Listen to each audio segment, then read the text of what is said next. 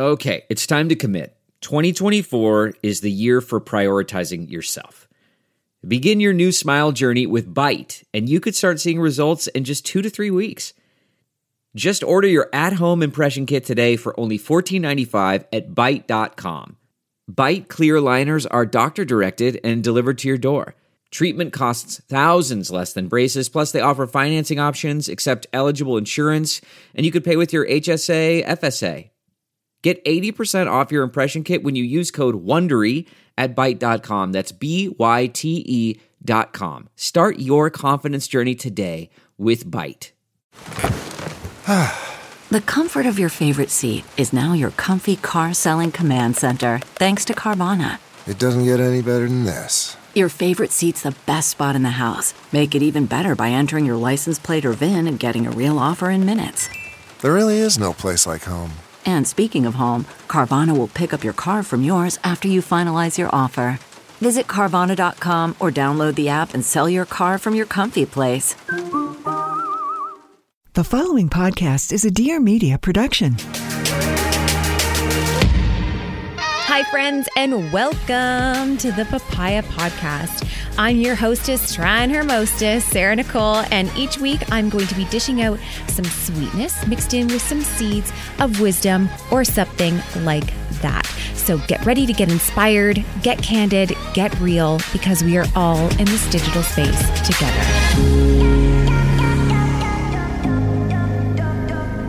All right, welcome back. I am actually sitting in the Nixware office today as they took me in as a homeless podcaster because I am just one of those humans that doesn't have our stuff all together, and things happen and things fall apart, and thankfully they welcomed me into their space so I could podcast with our next guest today, who has been one of my online friends. We're actually under the same manager. Hi, Sam.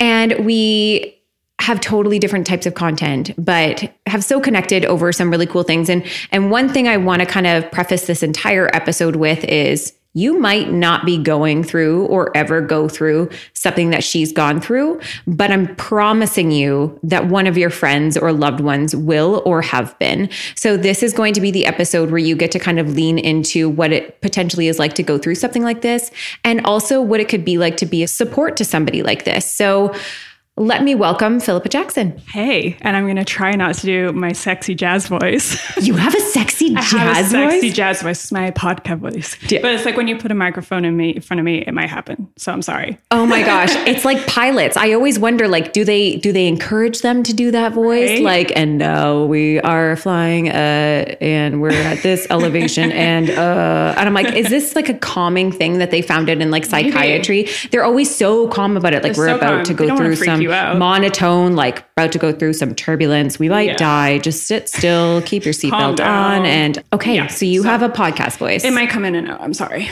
I do it sometimes on my Instagram stories. I have an Instagram voice. Yeah. And my husband always calls me out on it. He's like, why did your tone just go up like an octave? Oh yeah, you have to though. It's like, I don't know. Get people excited. I don't know. I'm like, it's so weird. And then when I'm not like that, people are like, you seem moody. And I'm like, no, this is my normal voice. No. So you have a jazz voice. I have a smooth jazz voice. And what is your accent? I'm originally from Leeds, England. Oh. I moved here to Canada when I was 14. So it's kind of a mixture of a bunch of stuff. I use South Africa and I use this and the other. Australian. No, I am from Leeds. Yorkshire lass. Oh, I've never been to England, but I've learned that everyone has a different accent based on where they are. Keeps things exciting. I guess so. Yeah. Can you, when you meet somebody on the street that is from Britain, can you tell what area they're from? Yes and no. It depends. Like the thick accents like Liverpool, like Yorkshire, Manchester, London, you can tell. It's funny when you're talking about it, you just like bring it. It comes out a little bit more. Happens when I'm drunk. I hear it. It comes out. A lot of things happen when I'm drunk. A lot of parts of me come out that I'm not like physical parts, just like I lose my filter when I drink. Oh, yeah. I'm like worse. I was telling my friend yesterday, I'm like, I have such a thing for like men's beards. And like, thankfully my husband knows this about me. Like he knows I love a beard, but when I'm drunk, I touch them. I like go up to people's faces and I touch their beards. And I'm like, can I touch your face? I don't even ask, Filipa. Like I don't ask. I literally just go up and I touch their beards. I don't know what it is about my drunk self that needs to know what they're like. Friendly. It's fine. But I will say, like, if I am having a drinky night, and I know there's like a ton of memes and stuff about this, the women in the women's bathroom. It's hilarious. It's the best thing ever. I'm like, why can't we be like this all the time? Yeah. It's so lovely. It's so lovely. And then the next day, you do not exist. Of course you don't. But yeah, in those bathrooms, that's who I aspire to be every day, is a drunk girl in a bathroom. I like that. Yeah. Anyways.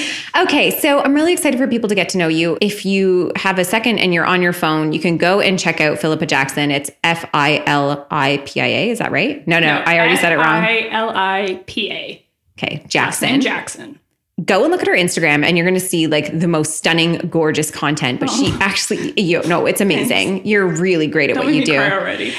But you have this like whole other side to you and this whole other story. Yeah. And that's kind of why you're here today. And I'm really excited for you to kind of tell it and for us to kind of dive into this entire world. Dissect it. Of fertility and whatnot. So I'm going to give you a chance to tell us your origin story. Tell us how this has all happened for you and how you've gotten here today. Take all the time you want.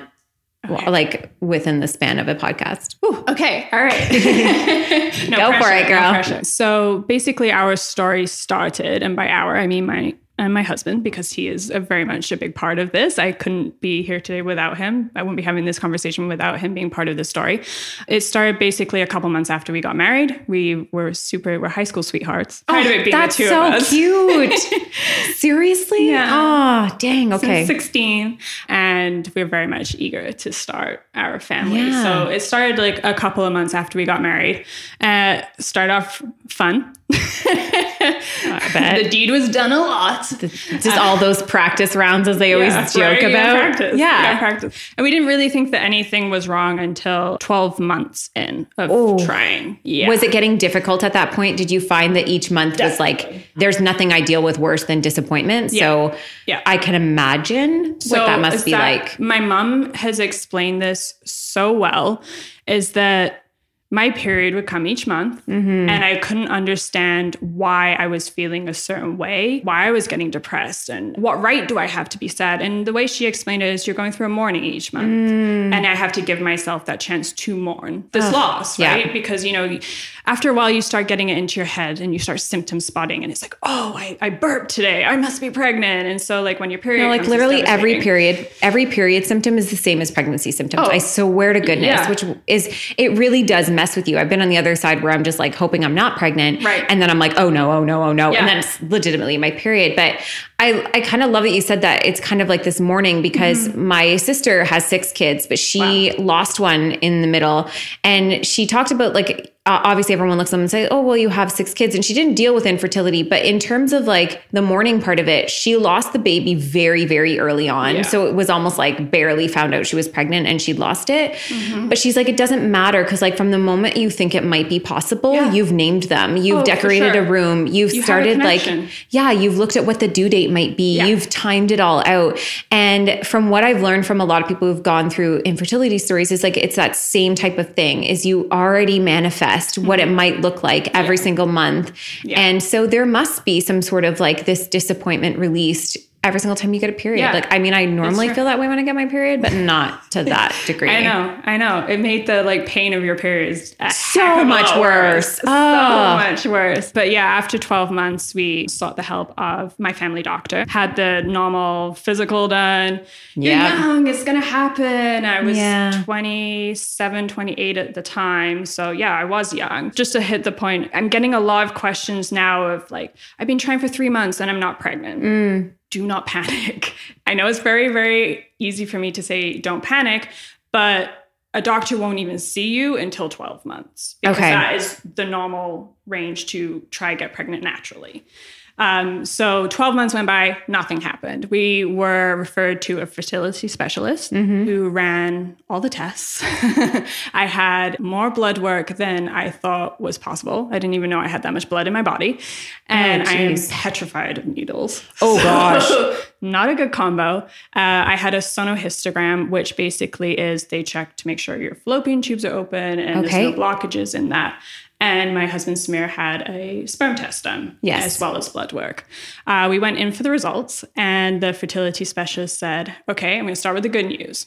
Samir, you're an A+ student, and everything looks great. your count is awesome. Your mobility is great. Everything, you're perfect. Oh, Filipa. great. Yeah. Oh, great. Oh, no. Oh, great. Already pumping his tires. Now Right? it comes to you. Yeah. Now it comes to me. Filipa, sonohistogram, your fallopian tubes are fine. But with your blood work, we did an AMH test, which is an anti-Mullerian hormone, which basically, I know, right? I'm like tongue-tied with all these words. Basically, it measures the hormone of your ovarian reserve. So as women, we're all born with our eggs of what we're going to have for the rest of our life. And mine were diminishing and decreasing a lot sooner than they were meant to. So, yeah. Which is, I mean, this is the thing is too, is it's crazy. No, I shouldn't say crazy, but you're in your 20s. Yeah. And I don't think that people anticipate infertility in their 20s. Oh, no. And it must be, to even be taken seriously in the space of infertility in your 20s must have already been such a hurdle. Oh, yeah. And then to learn that your body basically aged this one part of you faster and you're now racing and a it's clock. Like the most important part as well. So basically my AMH was 1.5 and that put me at the age grouping of 38 to 40. Oh. So your clock is ticking. Donor eggs were thrown out there in our first meeting. Like, wow. It might not even happen with your own. It was a horrific thing because as well, like I felt that I was holding Samir back. And, I was like, go for it. Like, if you need to leave me. And like, obviously like he didn't, he's still here. But it was like, I felt like I was holding him back from something that he wanted to do in his life, which I mean, I know I shouldn't, but that's just something that you're going You know what? It reminds me of, are you a Friends fan? Oh, yeah. Okay, like every day. But like when Chandler and Monica go through it and he suddenly starts seeking all of these people to be sperm donors because he just wants it for her so badly. And she's like, if it's not with you, then, then we adopt. And that ends up being like their story. And I do love Friends. Like I've had this pointed out before is that each woman actually had a non-traditional birth. Yeah. There was one who was a single mom with Rachel. Right. We had Phoebe who was a surrogate with the triplets. And then we had Monica who adopted.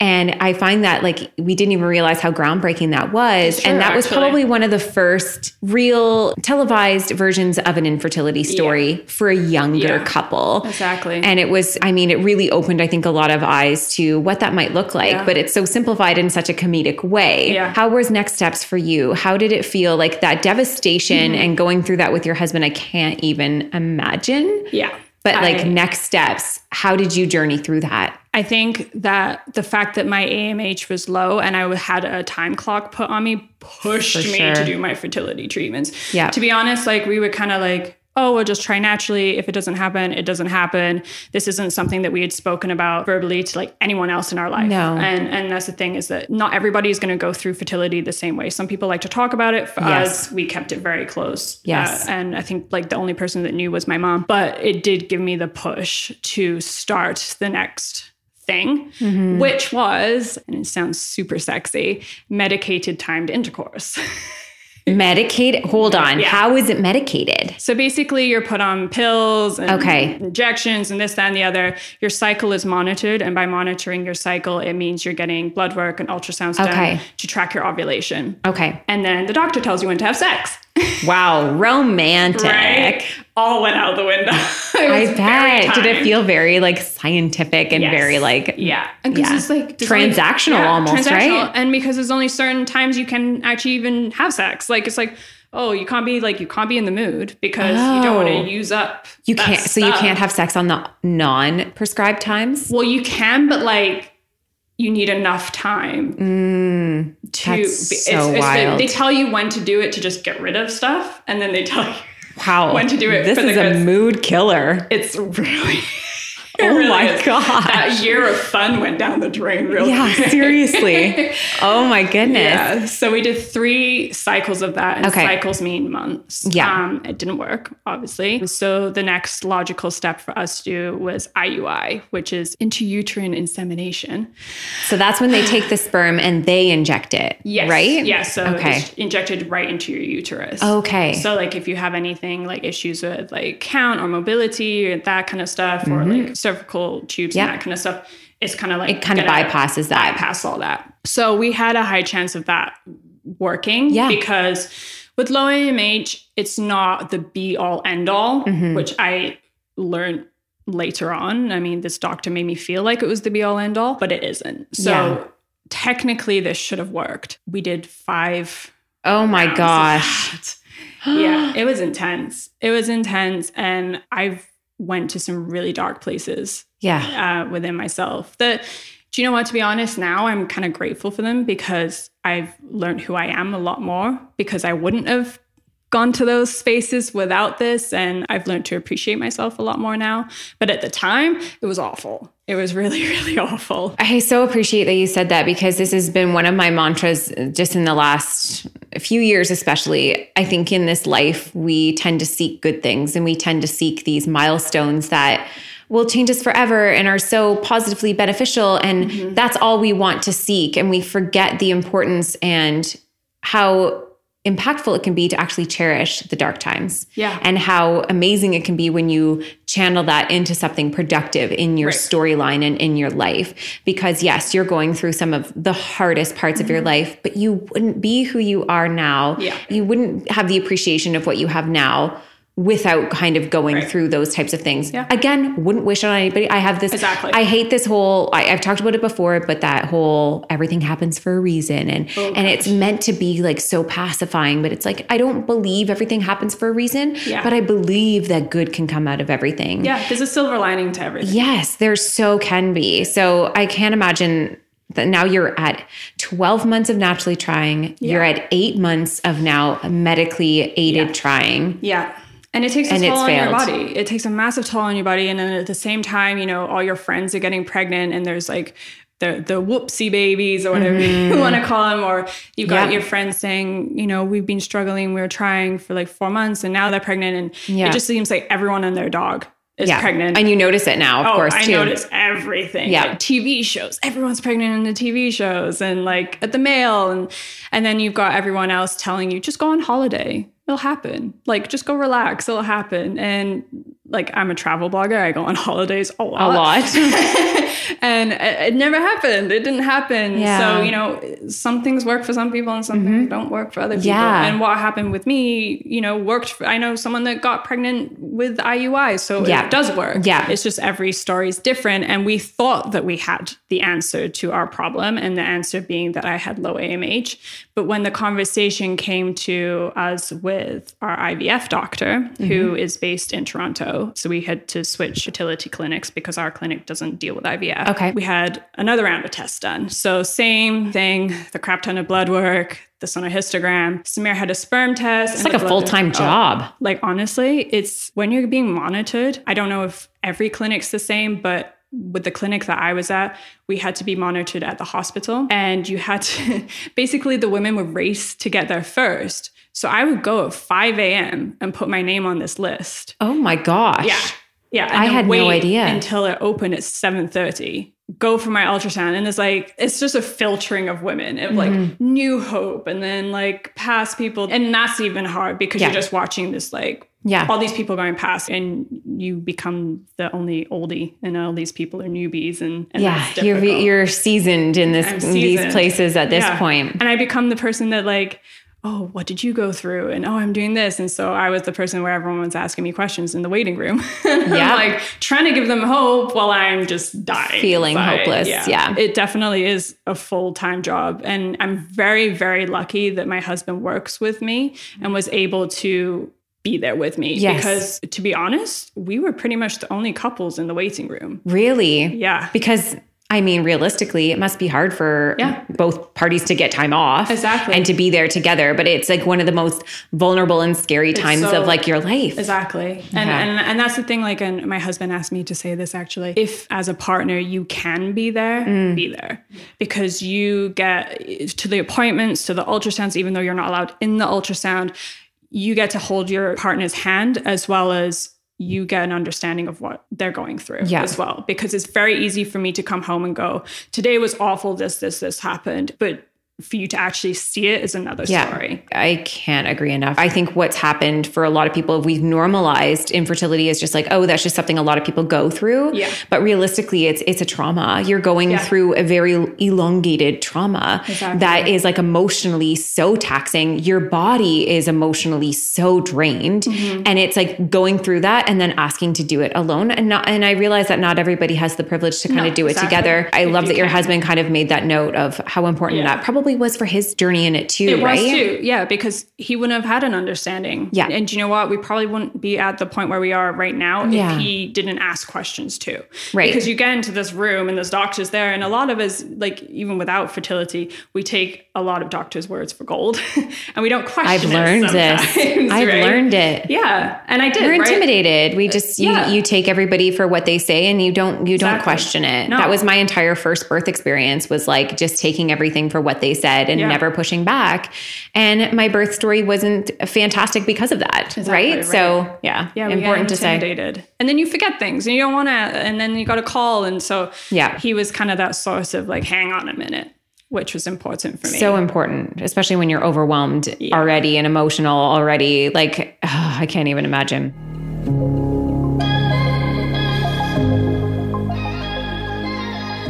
Hi, friends. I'm just going to pause for a quick second to talk to you about one of today's sponsors, Four Sigmatic. So I actually heard about Four Sigmatic from none other than my own mother, who had heard about it herself and brought over a box for me. And I kind of ignored it for a little while until one day I ran out of my regular coffee and was in a bind and I had to make some. So I pulled out the Four Sigmatic. It's really easy because they come in these individual pouches and you just put it into hot water. It's a powder, so you just mix it and drink.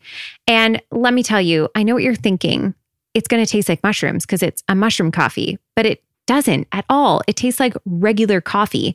It's sugar-free, it's paleo, it's vegan, it's completely good for you, and it contains some really cool ingredients like lion's mane mushrooms, which have long been used by Buddhist monks to help with focus and meditation, as well as chaga, known as the king of mushrooms, supporting your immune system and has antioxidant properties. Four Sigmatic coffee also has half the caffeine of regular coffee. So it's really, truly magical. And it also means you don't walk away having those same jittery aftershocks that you do from your normal cup of coffee. And it's a little bit easier on your gut as well. Since they come in easy-to-use packets, you can take them anywhere. Stash them in your gym bag, your suitcase, wherever you need them to be. And of course, I have a special offer for each of you, my Papaya Podcast listeners. You're going to receive 15% off your Four Sigmatic order when you go to foursigmatic.com/papaya and enter the code papaya at checkout. That's FOURSIGMATIC.com/papaya to receive 15% off your order, or just use the code papaya at checkout. Now let's get back to the show.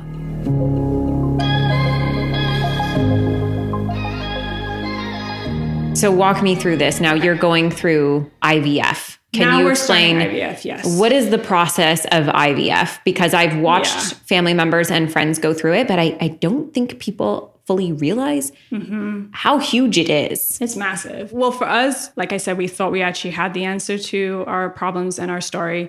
This IVF doctor decided to redo the test. He needed an updated loaded test, right?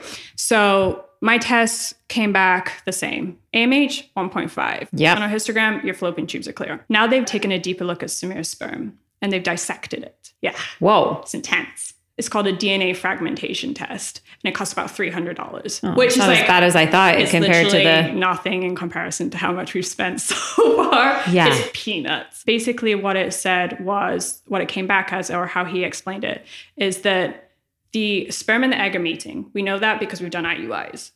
But what's happening is the sperm isn't losing its helmet or its protective head to show a drill. And that drill is what's needed to get through the hard surface of the egg to then fertilize it. So Samir and all of his, like, your sperm is golden, you're A+, it's like, no, you're B-, basically. Yeah, like lower. And well, you know what? There's a part of me that's like, well, at least you're in it together now. Now we're in it together. You're both a little flawed.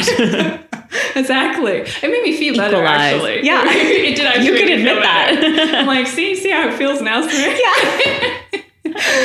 Oh my gosh, I love. But I think what like from this test has like, this is what spurred me to talk about this, is that it frustrated the heck out of me, because this test is only given by IVF doctors, and only given by IVF doctors that want the test done.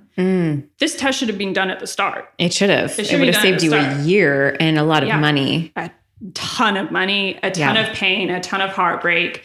And IUIs would have never worked. Medicated timed intercourse would have never worked. And the only thing that was going to work for us is IVF with a combination of ICSI. And what IVF is basically the sperm and the egg are put in a petri dish, right? And monitored. With ICSI, the sperm is placed directly into the egg. Oh. So they physically do it. So smears helmets or whatever on his sperm, it doesn't matter because they're putting it in there for you. Okay. I was actually at Trio Fertility Clinic in Toronto, and that's the only thing they do. They only do ICSI, which is great. I've never even heard of this. No, I'd never heard of it either. But it's fabulous. Yeah. Because it's now you don't have to worry about, you know, putting it in the petri dish because you can't go back in time. Once you've already put the sperm in, now you can't inject it. Yes. You have to just inject it from the start.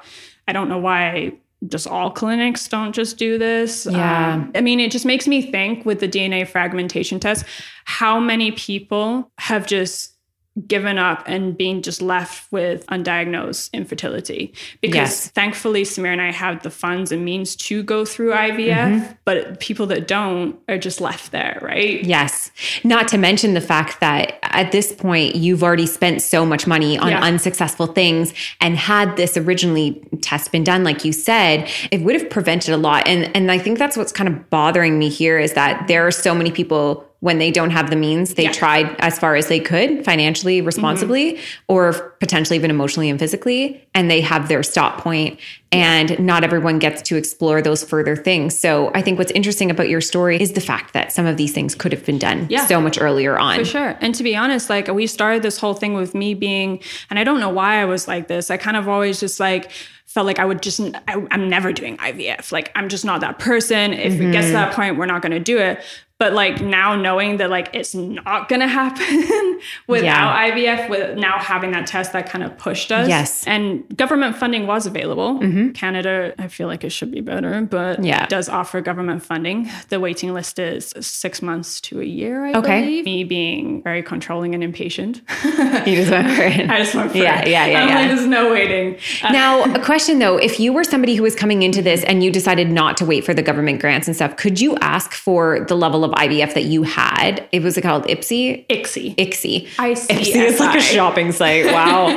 Could you ask for that early on because you are paying out of pocket, or is there still processes that have to happen before they'll even entertain that for you? Yes. So as far as I believe, you can't just go from like your family doctor to IVF unless you've like lost your fallopian tubes or something like that has happened, or unless you've already frozen your eggs or your sperm. Okay. That's a different situation. But like coming into it as me, I couldn't skip and pass. So you had to go through these, you had to go through this 12 months of trying and this 8 months of IUI and medicated sex, if whatever they had done it was. the test from the start, maybe I a little different. Had to, because they would have proven, but they need to prove that you can get like pregnant through those. Right. others. Okay. I think when it gets to IUI, IVF, you get the choice to go either route. I mean, IVF is a small fortune. So most of us don't. I know I'm going to ask you about that in a little bit because I want you to continue on because we are like a couple years into this story now. Yeah, we are. What happened next? We're getting closer. We're getting closer. The great thing with IVF is they start it with a therapy session. Oh, wow. I love hearing that. Yeah. And it's finally, they're looking at medical things and some emotional stuff at the same freaking time. Right. And it's a couple therapy session. You can do it in person or you can do it via Skype. We were actually in Mexico at the time. So we did it via Skype. Somehow, some way we were signed off as sane enough to go through IVF. Okay. So I mean, at this point, I don't know how you're doing it because it's like... Congrats, who knows? You're managing. I mean, I think that's the thing. It's like when you're on Instagram, right? And that's your job. On my Insta stories, I have to have this persona, and then I turn it off when I'm crying. Yeah. So I think I was able to sway her. So that's kind of something important to mention too. You were actually very private about it, even with your online social presence. Oh yeah, they had no clue. You had no. My friends had no clue. Wow. It wasn't until I started IVF, meaning I was starting my medications, which start off with birth control, which is the worst thing because that's the one feels thing very opposite. Yeah. But basically birth control helps them take over your cycle. Okay. So now they're in control. And it wasn't until I started that and I knew that I was going to blow and I was going to be a completely different person that I told my best friend. And I was like, hey, this is what's going on. And she was super understanding, which I didn't think she would be. I thought she'd be upset with me that I hadn't opened up, but she was super understanding that, you know, this is what worked for us. But yeah, going back to, I like to ramble. I'm sorry. I'm such a rambler, so it's okay. But going back to what happens is once you are done, your birth control and your cycle is in their hands. You start your medications, which are all injections. And intense injections. And I've watched people do them. I didn't do my own. I couldn't. My husband did them all. And like, you don't actually think as well the toll that it takes on them to stick a needle in your stomach. Yeah. It's he like would cry after sometimes because it's just so intense. It's like, he doesn't want to hurt me. So anyway, we like Queen is my favorite band. We would blast Queen and like get ourselves riled up. Oh my gosh. And ready for these injections. And at points I was taking 4 injections to the abdomen a time. My stomach was just bruised. Yeah. It was pretty intense. It was like close to a month. It was the trigger shot night. You're given this gold box. Yeah. It's like your golden ticket. Yeah. Give her a gold box. So the trigger is what kind of releases the eggs, right? Yeah. So the trigger is, basically what prompts the ovulation. So we're given that. And then we were scheduled for our retrieval, which went fine. It is quite a process though. Oh yeah. Like it is a medical procedure. Oh yeah. And it's painful. I was out of it. Mm-hmm. I mean, I was feeling good. Yeah, I know. I had a friend who went through it and she messaged me like a selfie afterwards, she was high as a kite. And I was like, oh my gosh, it was feeling great. It was quite the thing. So how did the retraction go? So it went well. Like the procedure itself was actually really quick and easy. Mm-hmm. My fertility doctor actually didn't do it, but they have other doctors that did it. The thing that got me was that the amount of money that you spend on IVF treatments, and you would think that you would have some sort of privacy, but instead you have a curtain around you in the waiting room. And so there's me, and then there's a woman next to me, and then and a woman. Yeah. So there's 5 curtained off rooms. So the doctor then comes in and tells each person how many eggs were retrieved. And so I'm hearing... So you have to hear it. Yeah. So I'm hearing 18, 25, 30. And then they get to me. And they retrieve 5. And I was devastated. Like 5 is still... But I was devastated. Yeah, but 5 just lowers your numbers and your odds. Yeah. So it's going to be harder because that doesn't guarantee that all of those are going to get... fertilized. It just means a much lower chance than somebody who's maybe gotten 25. Exactly. Yeah. And I thought that was the most devastating thing I would hear. Nothing like feeling like a failure when they literally put you like against, like it's kind of pitting you against each other. The worst thing ever. It's literally where's the therapist now? Send them in. Right? Oh my gosh. Seriously. And they're not quiet about it either. Like, yeah, you got 5. Like, shh. Yeah, please don't. I'm against 4 others right now. Like, please. I'm coming out the worst right now. And you have to laugh about it, really. You just you have to. But I thought that was the worst thing that was going to happen. And it wasn't until the next day. So each day now they call you. With our IVF clinic, they wait 5 days and monitor your eggs for 5 days to get to the blastocyst stage, which is 100 cells, an embryo with 100 cells. I know some clinics wait just 3 days and they don't wait for 100 cells, but there's a higher chance if you wait and you incubate them for 5 days. So each day they were going to call me and give me an update, which I was like, great at the time. And then it's like 24 hours each time. And it's the longest wait of your life. Yeah. So the next day they call, and out of the 5, 1 was not mature. Okay. So it's gone right away. And 2 didn't make it overnight. Oh. So now I'm down to 2. Oh my gosh. And it was awful. It was awful. My odds have gone down. I'm down to 2. And what is the most that normally gets implanted? Do you know? My clinic only does 1. I know people can get 2. I know with the Octomom. I was thinking about Octomom. She got way too many. She did. But you know what? It's funny how much she was harassed online. And like, I totally get it. The clinic should never have done that. But now I understand, having heard her story. She had 6. Yeah. And she wanted to give them a fighting chance. She didn't really, she was at the end of like her story. She was like, I just throw them in. One of them will maybe stick and I'll have another baby. And all of them did. And then 2 of them multiplied and it became 8. So a little unethical on the fertility side, but I understand the psyche of a mom who loves children to be like, no, just I want all of my babies to have this chance. If she believed that that is like life in that tray, then I can understand that that would be how it kind of mentally went that way. So I always thought that they implanted at least a few. So that's what I thought, and that's what I wanted, and that's what I had pushed for. What the doctor explained to me is it doesn't actually do any good implanting more than one because they end up fighting against each other. Oh, interesting. Yeah. So right from the tray, they do it. Yeah, they're like bickering siblings. So right off the bat, like if they're implanted, one is going to try to take more nutrients than the other because they're trying to survive. So,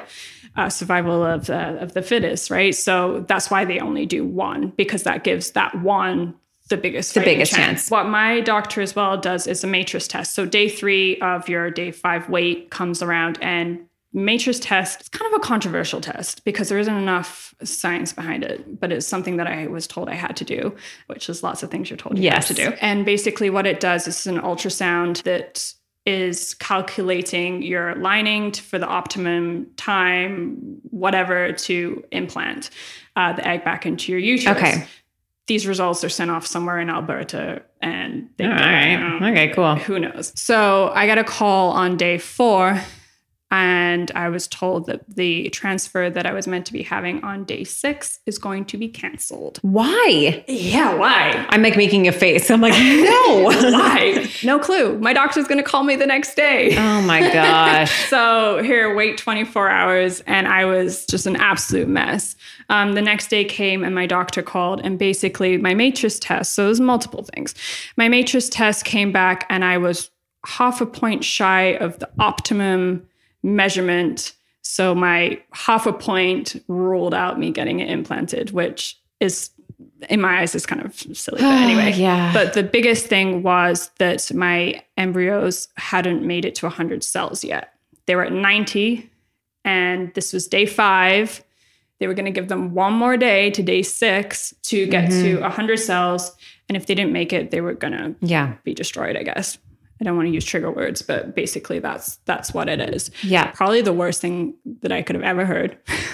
Because after all that, after all those years, I was literally waiting on 24 hours for my embryos to make it. Yeah. They made it. Thank both goodness. of them? They both made it. Oh my gosh. So like that day was...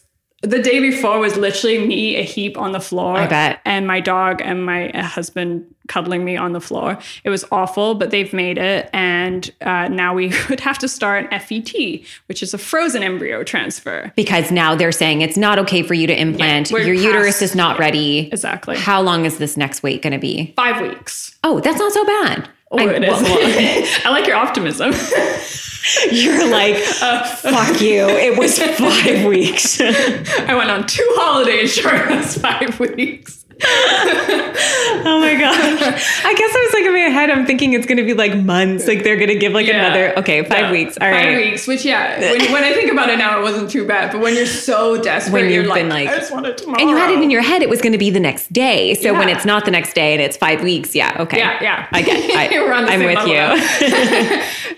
So it was going to be 5 weeks. It was going to be 5 weeks of birth control again. Okay. To take over my cycle, and injections, not as intense as previous injections, but injections nonetheless in my abdomen.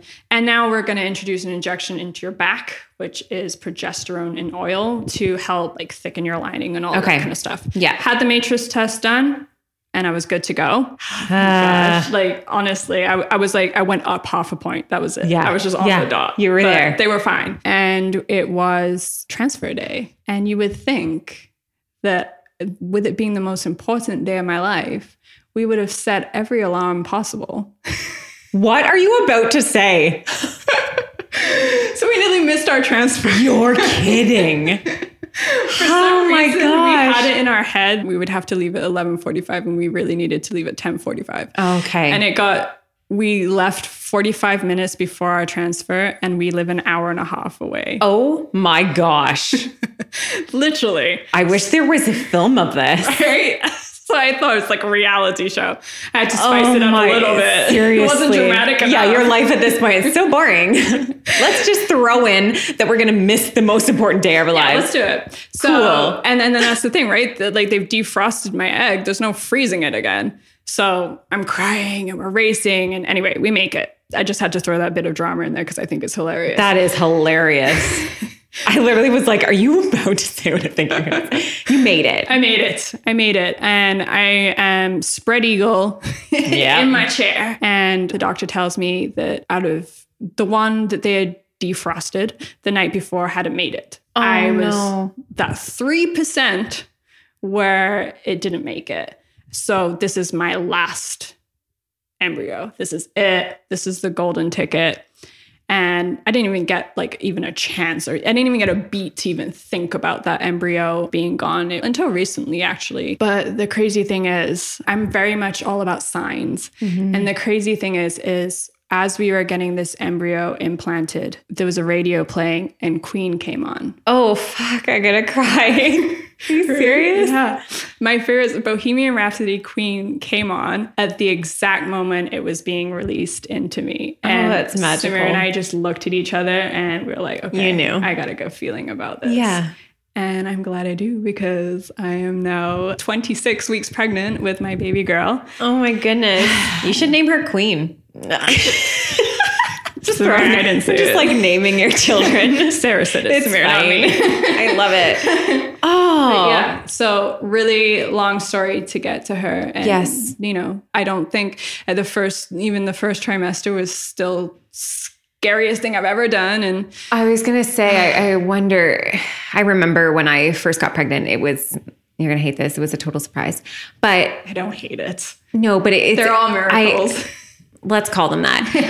I realized that motherhood started from the moment that you knew. Yeah. And it was like, I kept waiting for it to stop. I kept waiting for the fear to go away because everyone's like, once you're at 12 weeks, you're in the safe zone. And then you get to 15 weeks. And I was 4 months along when somebody else I knew that was pregnant at the same timeline, or 5 months along, delivered a stillborn. And then it was like, it just didn't end. And then I went through finally give birth. And then it was like, I would sleep on the floor beside her crib because I thought SIDS was going to happen every night. I had one of those monitors that would stop them from doing that. And you know what? She's 13 now. And I still fall asleep with like this worry and this like, is she okay? And like, did something happen? Like when you wake up for the first time and your baby slept through the night, you don't think, oh gosh, thank goodness I got this good night of sleep. You think, oh gosh, they died. Like I'm saying this. Like, you haven't even had a kid yet. My eyes are getting wide right now. But I think it's so important because like you are a mother from the moment that you have that baby in you. Yeah. Like,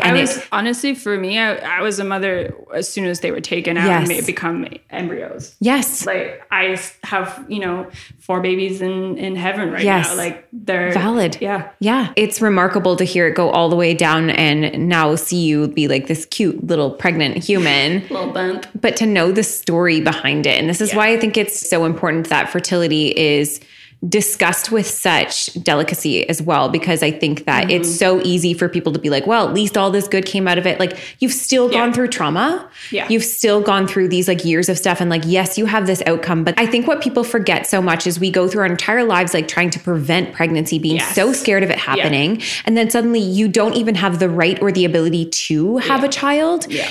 In the same way that everybody else walks around with this like common privilege. Exactly. And there are people who have these like surprise babies, and that it's not invalid for them to like struggle with that. It's not invalid to have those feelings too, but it is this constant dance between grief and joy that kind of come together.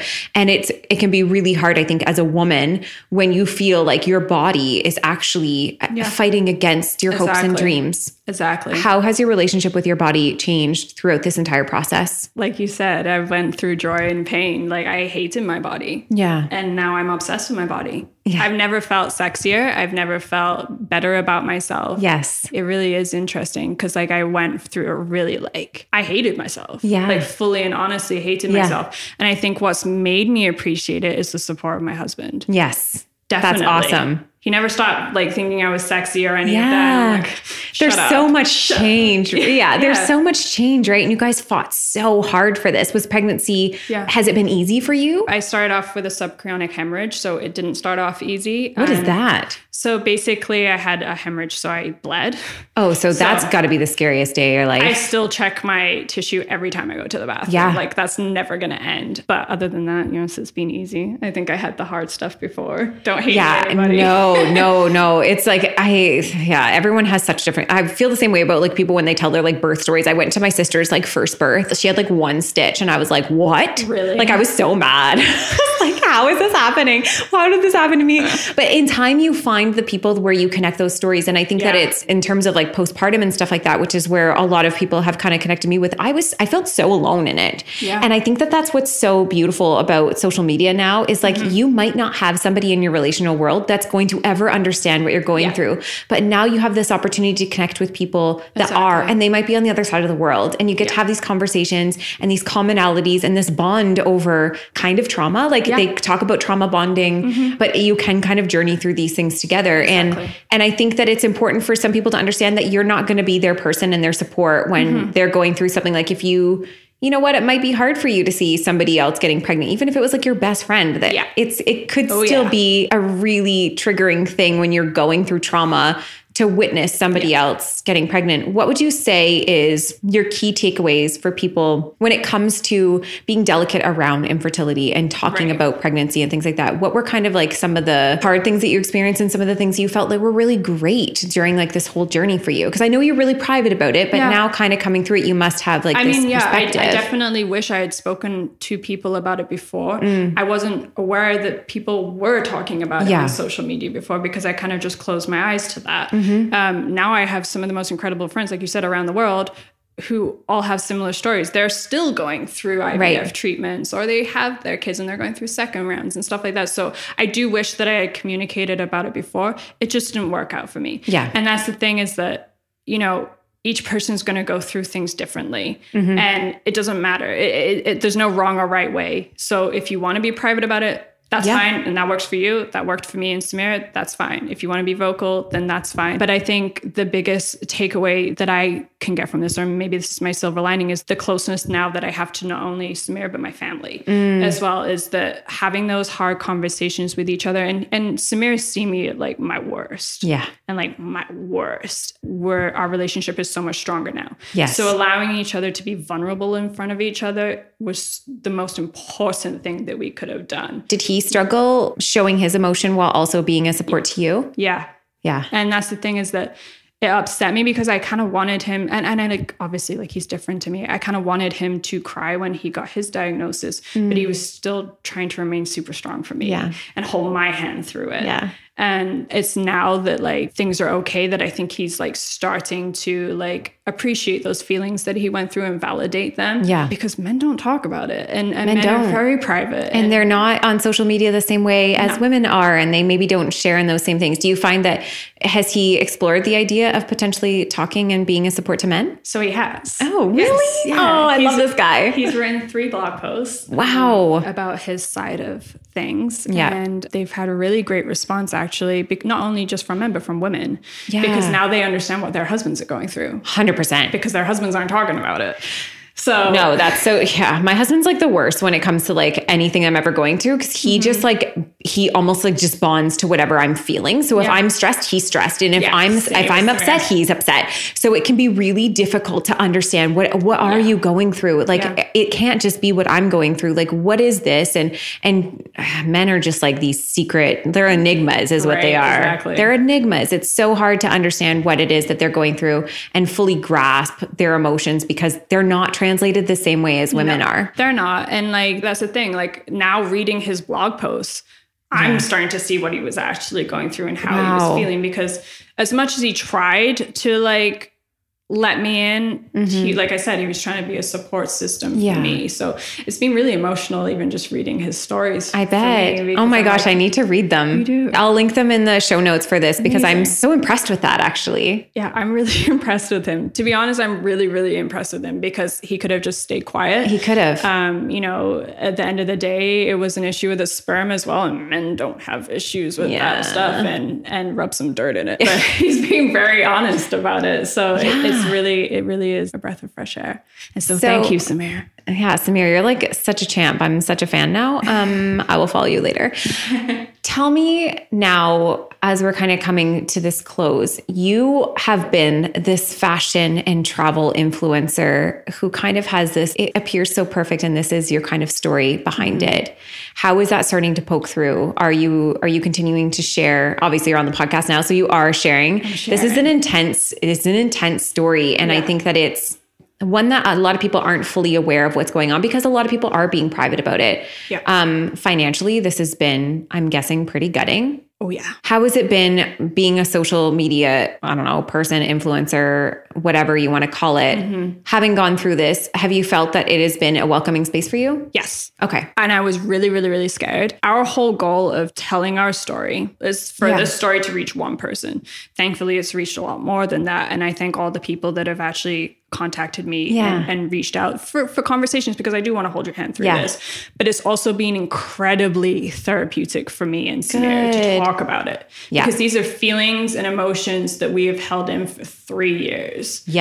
When you put it like that, 3 years of this constant emotional, physical trauma. And now it's nice to move into this pregnancy, releasing some of that pain and some of that energy. The space has been so incredible. I've met women who are writing books for children about infertility and just these amazing people.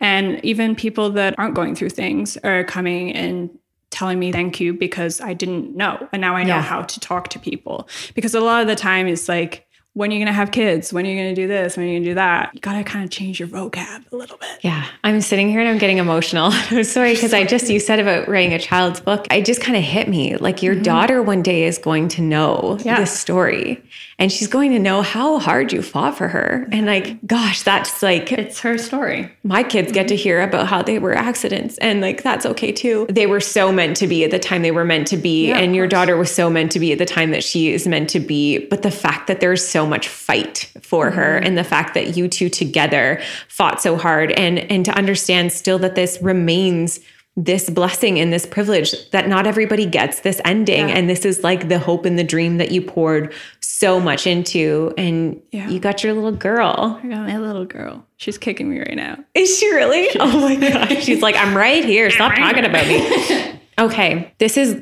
truly only the beginning of your story, because this is going to go into so much more. You are having a baby in January. By the time that people listen to this, I don't know how many weeks pregnant you're going to be, but I am so excited for people to kind of connect and see that and watch. I want people to watch this, and I want people to understand that even this like seemingly perfect human on Instagram with her adorable husband and pregnant belly, what goes on behind all that? What's going on behind all of these? And you never know. You never know. And I think that I'm so grateful for you, because this is not an easy story to tell. It is not a simple story to tell. And this is something that I think we all, for many of us, need to hear, because I have never experienced this.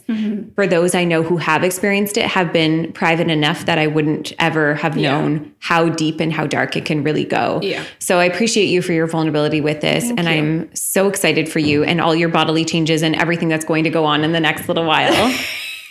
Please just send us off with where we can find you and how best to connect with you. Oh, you're so sweet. And thank you so much for allowing me to talk about my story. It's really important for me to be able to, because like you said, you never know who is struggling. Exactly. And I think it must be so common that people kind of like shut you up the second you've gotten through it. Like, you've gotten your baby, your story's over. But like you said, this is 3 years of unpacking. And by far, like, I'm not going to say my story is the worst story, because it's not. And there's always, unfortunately, someone going through something worse than you. But I just want you to know that you're not alone. And that's why I think I want to talk about it, and why I have talked about it is to just kind of normalize it.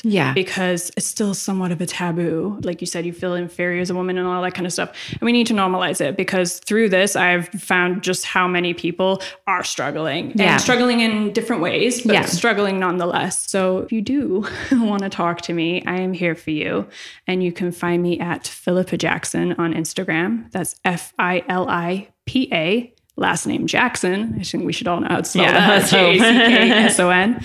Or Playing with Apparel Oh my gosh. Thank you so much. I'm really excited for everyone to kind of dive into this. Please share this, share it with your friends and kind of help them understand that they're not alone either. If you know somebody who's struggling with a fertility story themselves and they maybe just need this spark of hope or to understand that they're not alone, this is the episode to share with them. So thank you so much for tuning in and we'll see you next week.